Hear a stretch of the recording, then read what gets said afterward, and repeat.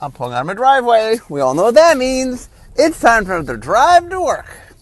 Okay, so today I'm talking card frames. Okay, so and not just card frames, but sort of talking about the history of card frames and how they've become a design component. So we will get there. Okay, so when the game first came out back in alpha, Jesper Myrfors, who was the original art director, made card frames, and the card frames were meant to match the colors. Each of them had sort of a, like every white card had the same frame. Every blue card had the same frame. And so when the game started, there were 5 normal frames, 1 for each color. There was an artifact frame. There was a land frame. And I think that was it. I think when the game began. In fact, when I talk about card codes, I remember like common white number 1. The white actually refers to the card frame. That's why it's in the card code. Now, it happens to be the color and the frame overlap. But actually, the reason we reference it, and that's why land and artifacts have their own code, because they have a different frame. Anyway, so let's walk through the fun of card frames. So what happened was the card frames as we knew them lasted from alpha through 8th edition. And then in 8th edition, we made a new card frame, and we changed up how they looked. We changed the font in the writing, and we just sort of changed sort of how the presentation of it. The earlier frames used to have white writing on the dark background, and the newer ones now have black writing on a lighter background to make it a little easier to read. And then in Magic 2015, we did a tweak on it. We added the little bubble, the security bubble at the bottom. So anyway, card frames themselves have gone through some changes. But what I'm going to talk about today is sort of functionalness of card frames. I'll talk a little bit about aesthetic card changes at the end. But basically what happened was, as Magic's progressed, we found need for other things. So the Legends, which was the 3rd set back in 2004, it was Arabian Nights, and then Antiquities and Legends. Legends was the first set that had a new component that required a brand new frame, which was multicolored cards. It also introduced Legends, but legendary cards didn't require a new frame. But multicolored cards did, because, now you can't just use a red frame or a green frame if it's red and green. And that's when we introduced the gold frame. That's the first time the gold frame happened. To sort of say, hey, this is a different frame. It requires a different mana cost. When you see it, it's not just red or just green. It's gold, and that tells you something different. So we then chug along. So in 1996, I created a set called Unglued. And one of the things of Unglued was the idea that we wanted to mess around with sort of some of the fundamentals. And because the set was made, we individually designed each card. Each card was treated like a piece of art. So I had the flexibility to change whatever I wanted, because each card was sort of independently designed, which is different. Most of the time, the way we do Magic cards is we just take the frame and drop it inside the portion where the frame goes. But Unglued was messing around. Things broke out of frames, and Lexivore ate its own text box and stuff like that. There were a couple cards that I was messing around with. One was, there was a card called Sparks Fiend. And Sparks Fiend, Spark is craps backwards, although with a K. But so Spark Fiend had you play the game craps. We had dice in Unglued, and basically you had to roll dice, and essentially you were following the rules for craps. But I had to write it out, and so I thought it'd be funny if we made the art box really small and the rules text really big. And so the way it works is that there is a little, like the eyes, a little tiny skinny rules text with the eyes of the creature, and then this giant text box. Likewise, I had a card called Burning Cinder Fury of Crimson Chaos Fire. It was an enchantment, and I thought it'd be funny to give it a super long name. Obviously, Unhinged would go even farther with that joke. So I turned it sideways. Enchantments don't need to turn, so it being sideways, there's no tapping of enchantments. So I put it sideways, and it has a long thin art and a long, thin rule text box because it's sideways. Anyway, I did a bunch of those kind of things where I would mess up and I would change around the frames to sort of allow myself to do something different. And then in Unglued 2, also in Unglued 1, I made a card called BFM, Big Furry Monster. And it was a card so big that it had to go on 2 cards. And so the idea was one card represented the left half of the card, and the other was the right half of the card. And if you played them together, then you got to put them in play together, and you would literally lay the cards next to each other, and you would create a giant card. So Unglued 2 was a set that I made right after. Unglued 2 never got made, so if those are confused what I mean. Unhinged got made 6 years later. Unglued got made the next year, never came out. For Unglued 2, I liked the idea of doing the reverse. Instead of a card so big that it required 2 cards, a card so small that 2 cards could fit on a card. And I made the early version of what we know as the split creatures. Split cards. Sorry, not split creatures, split cards. So, Unglued 2 never got made, but when Invasion was made many years later, I said to Bill that I had this card that was pretty cool that I had made for Unglued 2, and while it looked weird, there was nothing about it that sort of broke any fundamental gameplay. Like, the gameplay was pretty clear and clean, and you had to make rules for it, but it was pretty straightforward what the card did. So, there's some hesitance. I did a whole podcast on split cards, so you can listen to that podcast to hear the journey to get them made. But anyway, we changed the card frame. We made a new card frame for them.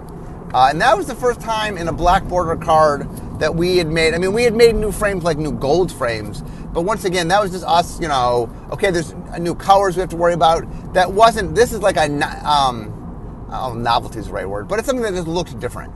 This was not the way a normal Magic card looked. Now, given each of the little cards kind of looked like a Magic card, but it's still, when you saw this for the first time, you're like, wow, this is different. And Invasion was really the first time where we, especially in Black Border, where we made a brand new card frame to enable a new mechanic. And the reason we did the card frame the way we did, novelty was one reason, but a bigger reason was it did a better job of conveying what the card was. Oh, this is one of 2 cards, and I can choose which card to use. Well, the way we laid it out enabled that. So one of the things you'll see today is, over time, we start to understand that using card frames can help you sort of, can help communicate how things are done, how things are made, how things are played. And that it's that card frames go beyond just being something that's ornamental to something that actually enables gameplay. Okay, so next we travel a few years later to Champions of Kamigawa. And there we made something we refer to as split cards. Not split cards, sorry, flip cards. So what flip cards were is they were creatures, you would play them, and then under certain conditions they would change into a second form. So these are the precursors to double face cards. But the way it worked is the card had 2 orientations. So it had, in the center it had a art box, and on both top and bottom had rules text. And it was a creature, so it had a power toughness box. And so you would play it a certain direction, which was the direction that the mana cost was. And then when you change it, you turn it upside down. And the way the art was done is part of the art was upright one way and part was upright the other way. So no matter what orientation you had it, you could look and you could see it, and you could see which orientation. Well, there's art that matched that orientation. And so flip cards, once again, that wasn't something we could do. The flip cards required us to make a brand new frame to convey what it was. It was a brand new thing. The idea of a card that had a dual state that changed between the dual states. Now, as you'll see, that wasn't probably the best execution of how to do it. We learned better later on how to do it, but it was us experimenting in that space. So a year later was Ravnica, and we introduced hybrid mana. So hybrid is another example of kind of like the gold frame. Is we introduced a new frame that had a new meaning, and we needed to get a new frame for it. Now, an interesting story about this one was many years earlier, one of my problems with the gold frame for multicolored cards was it does a poor job of describing.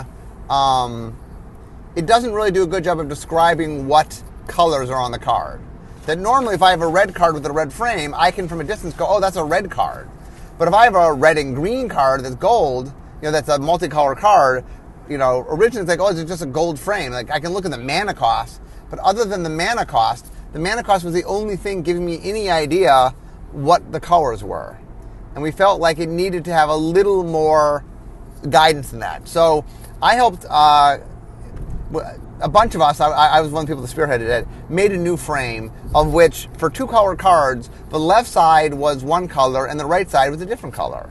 So for example, let's say it's a red-green card. The left side was a red frame and the right side was a green frame. And from a distance, you're like, oh, well, that's red and green. We try to get those to use to change to multicolor. We did not. It did not happen. But we did change the multicolor cards. What's called a pin line. There's a line that goes all the way around the card. Before, the pin line was gold. And so what we did is we changed the pin line so it's half one color and half the other on cards that are 2-color. So a red-green card would have a left pin line be red and the right pin line would be green to help a little bit. Anyway, those card frames that we did not use for the multicolor cards, we ended up using for hybrid, because when we needed to find a frame for the hybrid cards, I'm like, wait a minute, we did make something, and this does convey it is red and it is green in a way that's different. And we don't want people confused, because if we gave it a gold frame, a lot of people are like, oh, I guess I play red and green. Where no, you play red or green. You don't need to pay both. And so we used the hybrid frame. Well, we used the frame that we had originally made for multicolor cards to be the hybrid frame. So Invasion introduced the hybrid frame. That's an example of a little bit ornamental more than mechanical, although it definitely kept confusion from happening. And that's an important part of frames, is communicating stuff. So they did say, hey, I'm not a traditional gold card. I am a hybrid card. That's a different thing. Understand what I am.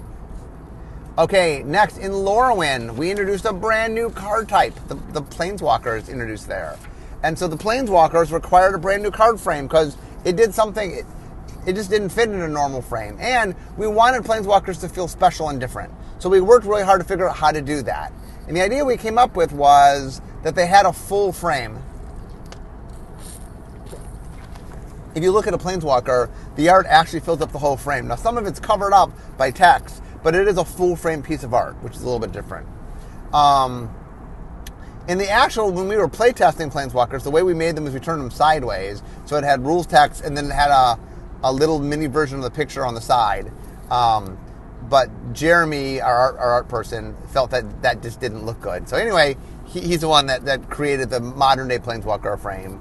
And when we made it, we also actually asked for not just 3 ability Planeswalkers, but 4 ability Planeswalkers. We knew we'd eventually do that. So we designed both those at the same time.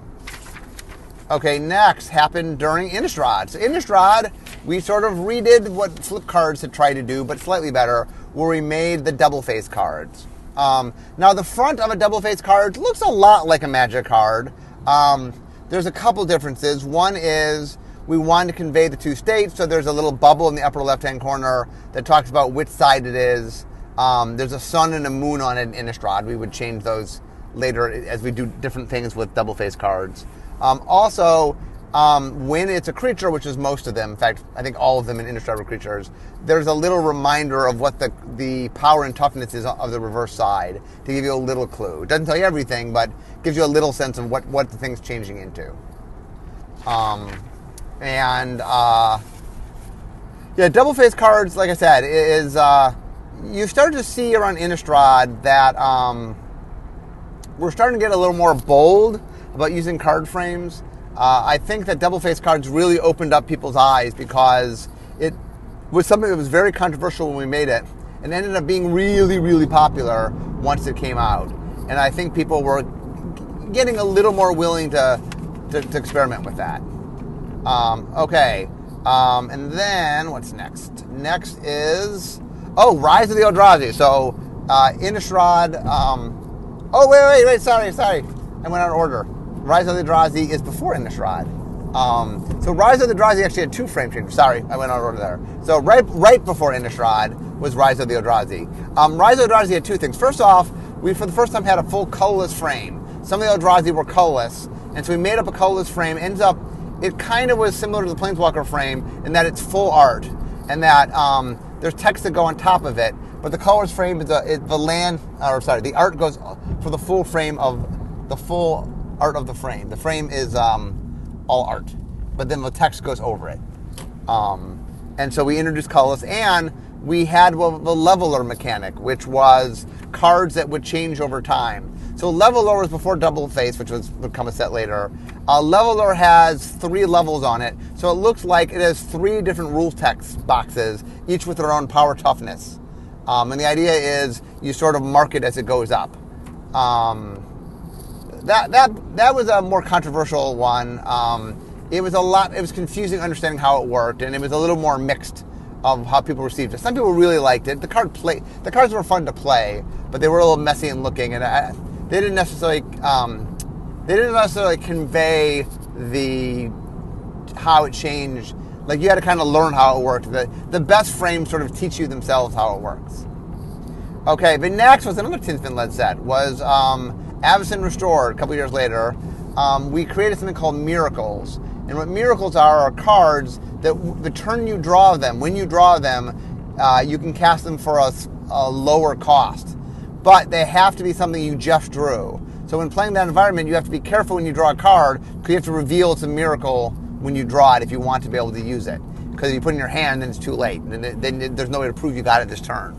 And to make sure it was very loud that people recognized they'd drawn a miracle, we changed the frames. As you can see, we're starting to get more comfortable with changing frames for mechanical reasons. Like, hey, we want to make sure you notice you're drawing this. Hey, let's do something different. So the external part of the frame had little, that's hard to describe, white streak sort of things to sort of say, hey, I'm a miracle, sort of help you with that. And as you can see, early days, we go a long stretch of time with a frame change. And back then, like, frame changes only happened because they definitely needed to happen because there's no way to convey the card. So we're starting to get into now things where there was a way to do it, but we think there was a better way. We can help communicate stuff. So next we get to Battle for Zendikar and the Devoid frame. So the idea was we had cards. We had made a card in Future Sight where the card was... it had a red effect and required red mana, but the card was itself colorless. We wanted to convey that, but we didn't. So we wanted to make cards that had a color, that required a color, that were colorless in play. And the game cared about colorlessness. That's one of the qualities that you cared about.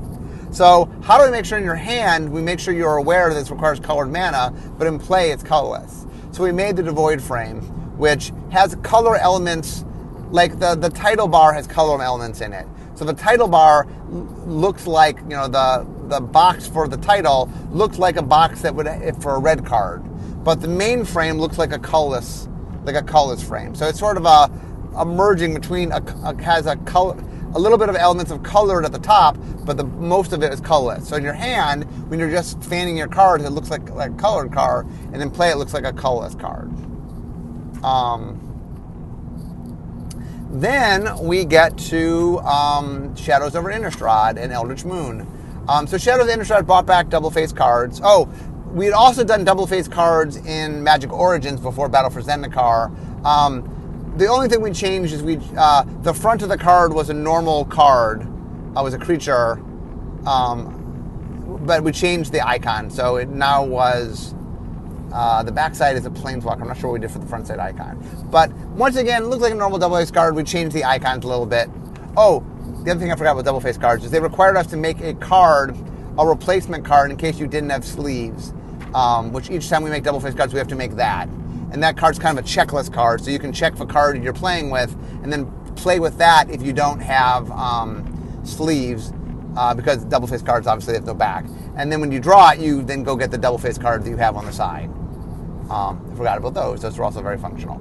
Okay, so in Eldritch Moon, we introduced a new tweak on double-face cards, which was meld cards, obviously influenced by Big Furry Monster. So the way meld cards work is there are 2 cards that when you transform them, if you transform both of them at the same time, but they only transform at the same time, you then turn them up and they come together to make a giant card like BFM did. So there's a left half and a right half, and together they make a giant card. And there are 3 sets of those in Eldritch Moon. Okay, then we got up to Kaladesh. So Kaladesh introduced vehicles. So So vehicles were a brand new artifact subtype, but some of the time they were creatures. But they weren't always creatures. So the problem was we wanted to show you power toughness, but make sure we communicated to you that it wasn't just a normal artifact creature. So we made a special frame for them so to communicate, hey, these are vehicles. Vehicles look a little bit different. And so they have a quality, so you sort of read from them, they're artifacts, but they look different. So you're like, oh, these are special artifacts, these are vehicles. And then a block later in Amonkhet, we have the Aftermath cards. So the Aftermath cards were kind of like a cross between split cards and flashback cards. Flashback cards, by the way, it's not a frame change. We did have a little icon we used during Odyssey that showed you they were active in the graveyard. I'm not sure. I mean, not really a frame change, but anyway. Aftermath cards, so the problem was we wanted you to cast it from your hand and then be able to cast it from your graveyard. If we made them look like split cards, then you thought you had a choice which side you could play, but you don't. So we oriented one face up that looked at you, so when you fanned, you could read it, and another that was sideways. So the idea that when you put it in your graveyard, you could turn it sideways to signify to you, hey, I have the spell that I can cast on my graveyard. That frame, a little more dubious of a fan reaction. It's functional. It's not as pretty as some of our other frames, and one of our goals is to be as aesthetic as we are functional. And so I'm not sure Aftermath. I mean, it fills its functional role. Maybe it could be better. I think it could have been better aesthetically, at least from the reaction we got from the fans. Okay, now those were all the mechanical frames that were changed for a mechanical reason, but there are some other frames that we changed for more aesthetic reasons. Okay, so first up is Full Art Land. Those first appeared in Unglued. I think I talked about this before, but anyway, Chris Rush, the guy who illustrated Black Lotus and Lightning Bolt and a whole bunch of cards, he had suggested the idea to me. He used to work at Wizards. I was making the wacky Unglued set. I put them in there, very popular.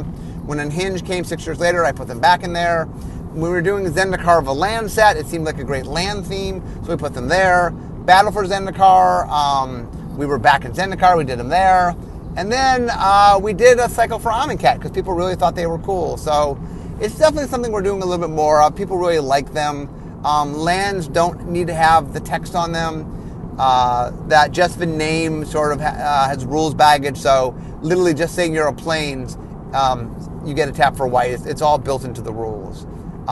So Full Art Land is something definitely that we have gone from being a novelty to being something that's more of I don't know, something that players are really drawn to. I mean, I guess it's mostly ornamental. There's not a lot of rules function to it. But it's pretty and people really like them. And it lets us show off, the art of Magic is awesome. So it lets us show off all the art. And land cards in particular, you get to show a lot of really cool stuff.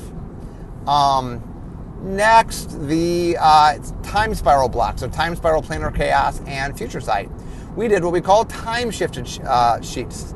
Each one had cards that reflected either the past, an alternate present, or the future. So Time Spiral was about the past. Its sheet had cards. This is post 8th edition, so it had its cards use the pre-8th edition frame, the original alpha frame, to show the past. Then Planar Chaos used alternate reality cards, which were the idea of Planar Chaos was it was a present, but an alternate reality present. We were showing things that might have been.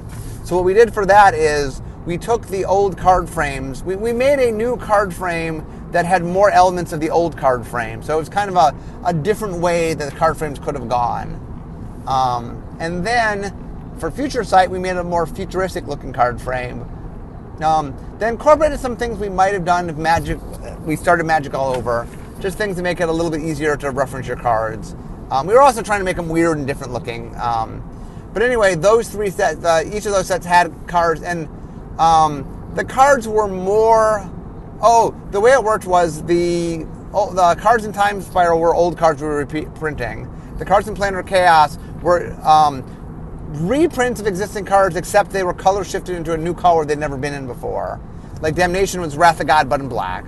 And then Future Sight were cards you've never seen before that were hinting at the future. And some of them we've actually put in future products.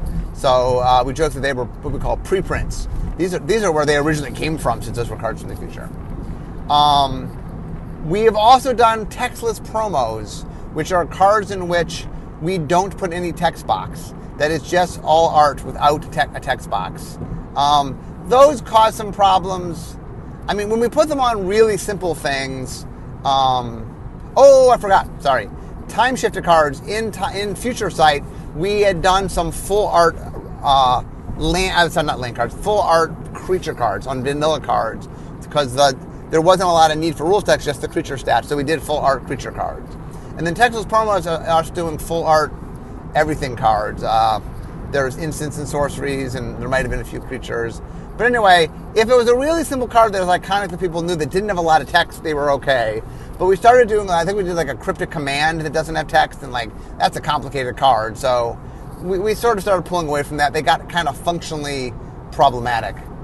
So we then made a product called Plane Chase, and Plane Chase had planes in it. They were giant-sized cards. They represented planes or places in the universe. So different places on different planes. They were sideways. And then we made, in Plane Chase, the next Plane Chase, we made something called Phenomenon, which were oversized cards that forced something to happen. And so they were sort of a different thing that went into the Plane Chase. So we have both planes and Phenomenon. Then we made a product called Arch Enemy. And Arch Enemy had giant cards that were called Schemes that were basically spells cast by the Arch Enemy. The idea is one super powerful player takes on mini players. In fact, by the time you hear this, Arch Enemy, Nicol Bolas, should either be out or be coming out very soon. That's a chance to play Arch Enemy. Again, we haven't had Arch Enemy in a while. And so you can either play Bolas or play 3 members of the Gatewatch. I think it's Gideon, Nissa, and Chandra, I believe. And so you can play one of the Gatewatch members or play Nicol Bolas, and it's all 3 Gatewatch members against Nicol Bolas. And so, the Arch Enemy was something that was sort of fun, and we wanted the large cards to represent we wanted the deck of the Arch Enemy to be different, so we made them giant. We have, by the way, promotionally speaking, made different size Magic cards. We make what we call buy a box promo. That's a larger card, kind of the size of Planes, Phenomenon, and Schemes that are Magic cards just for like collecting purposes. We've also made even larger than that cards as promotional things way back in the day, and those were about maybe a foot high, maybe slightly smaller than a foot high, but 10 inches. But anyway, those are just giant-sized Magic cards. So we've made different sized Magic cards. One day I hope to make a little miniature Magic cards. I think that'd be really cute. Anyway, next was Conspiracy. So Conspiracy had cards that were affected in the draft. And so we gave them special treatment so you understood that these were cards that were different, that you had to care about when you drafted them. And also, I think there's some conspiracies that don't... I know that there's some talk, by the way, that the cards that you couldn't... Like, certain cards from Conspiracy are just banned in Eternal formats. And there's some talk of giving them a unique frame, either a silver border frame, if we're talking about borders, there's 4 different colors we put on frames. Black border are cards that you could play anywhere, there's legality issues, but normal cards are black bordered. White bordered were reprints of cards in the core set for a while. We ended up stopping white borders. Silver borders are from unsets and holiday cards, and a few promotional cards we've done. They're not tournament legal. Silver border cards are not tournament legal. And then we've made gold cards that had different color backs. We've made decks, World Championship decks, and we made, in early Magic, there was a product called Limited Edition. That was one of every card, but it had gold borders on it. So it wasn't you couldn't play them in tournaments. But anyway, Conspiracy, we're talking about maybe should they have a silver border or should they have a red border or something. We ended up putting a black border on them, just banning them in Eternal formats. I'm not sure that was the right call or not. Actually, I don't think that was the right call, but that when you change the borders, there's some printing issues, so making them have a different border might have changed things. It's the reason, for example, that in the black border land in Unglued and Unhinged was on a separate sheet from the silver border cards. Okay, the big final thing we did happened in Battle for Zendikar. First happened in Battle for Zendikar was we wanted to do some cool promotional thing, so we did this thing we called Inventions. What was it called? Battle for Zendikar Battle for Zendikar Expeditions. And what we did is we put at a really high rarity some old cards, all of which were land, because it's the land theme of Zendikar, that you could get in a special full art frame, but a special frame unique to that product. And how many did we make total? There were 25, I think, in Battle for Zendikar, and is that right, 25?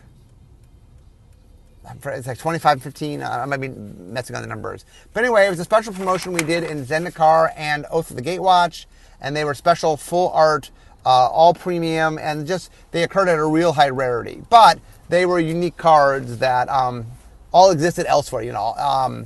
5 of them appeared in that product, and all the rest were from previous sets in which you could play them in any place those cards were legal. That was really popular. So a year later in Kaladesh, we introduced the Masterpiece series. And so the Masterpiece series, the same basic idea of Expeditions is they're at a rarity, which was the same as Expeditions, and they had some theme to them, and then they'd have an alt frame. They were all premium, and they were super collectible. For Kaladesh, we did an artifact theme because it was the Adventurers Fair, and so we took a lot of old artifacts that people liked and reinvented them, redid the art. These also had all brand new art. Expeditions also had brand new art. And these were done as if they were part of the Kaladesh big fair. And then we made a special frame for them that had a sort of a filigree element to them to match sort of a look of the artifacts on Kaladesh. And then it was premium, so we put it on a special treatment to them so that the kind of brass frame really shine. They look really pretty if you've never seen them. And so we made them. And then, just recently, we had Amonkhet. Amonkhet had a Masterpiece series called Amonkhet Invocations. That one was the theme was a little fuzzier. We originally started out trying to do instants and sorceries. And between things that made sense for the world, because we were looking for cards that kind of had a little bit of a Bolas meanness feel to them, and that we could dress up in with an Egyptian feel to them. And so we ended up going a little broader. I think our theme ended up being, our theme ended up being gods, their spells, and their creation. So it was more God-centered of the gods in Amonkhet. And it had a very different frame. The way the frame was made was it was supposed to look like hieroglyphics, and that you're supposed to go, oh, this is a foreign language card, much like we made a promotional, we used to do pre-release cards. I had a podcast on this recently where we did pre-release cards in other languages. We once did a promotional card for Elesh Norn in Phyrexian. And the idea was it was supposed to look like a foreign language card. And then, under close examination, the little Easter egg was, wait, those hieroglyphics are actually English letters and you could read it. But it turned out they were readable enough that people figured out that they were English and then just thought it was hard to read. And they were done to look like you were looking out a window from inside sort of an Egyptian tomb. Anyway, the cards are very, created a lot of opinions, very polarizing. I think they look a lot better in person than they did on the screen. Some people really, really like them. Some people hate them. It definitely is, like I said, a very polarizing thing. But once again, that's a good example of us sort of experimenting. I like the fact that we're trying bold and different things. Even some of the people that didn't like the frames liked the fact that we were being experimental with them. And so as I wrap up today, because I'm almost to Rachel School, one of the things that I'm trying to show today is that early on, the frames we very rarely added new frames. I forgot Theros, didn't I? I did. The one last frame I forgot, when I was going through, I skipped over it, was Theros, enchantment creatures were a thing. We wanted you to identify the enchantment creatures. So we put a special Nyx treatment on them, sort of star field treatment so you could recognize the enchantment creatures from the non-enchantment creatures. I almost forgot that one. I had it on my list. I just somehow jumped over it. I'm not sure why I jumped over it. But anyway, as you can see, we're a lot more willing now to use frame changes, A, to either do things we couldn't do without them, or B, help you communicate what we're doing and make gameplay easier for you. So, really what I wanted to do today was sort of talk through frames, show you a lot of cool things about frames, and sort of say that it's become an element of design and an element of gameplay where we're trying to do things to help you. And then there's some future frame stuff that's really cool that I can't talk about yet because you guys don't know about it yet, but there's some future frame stuff. We're getting bolder and bolder with what we're willing to try with the frames, and it's really opening up a lot of cool design space. But anyway, I'm now at Rachel's school, so we all know what that means. It means it's the end of my drive to work. So instead of talking magic, it's time for me to be making magic. I'll see you guys next time.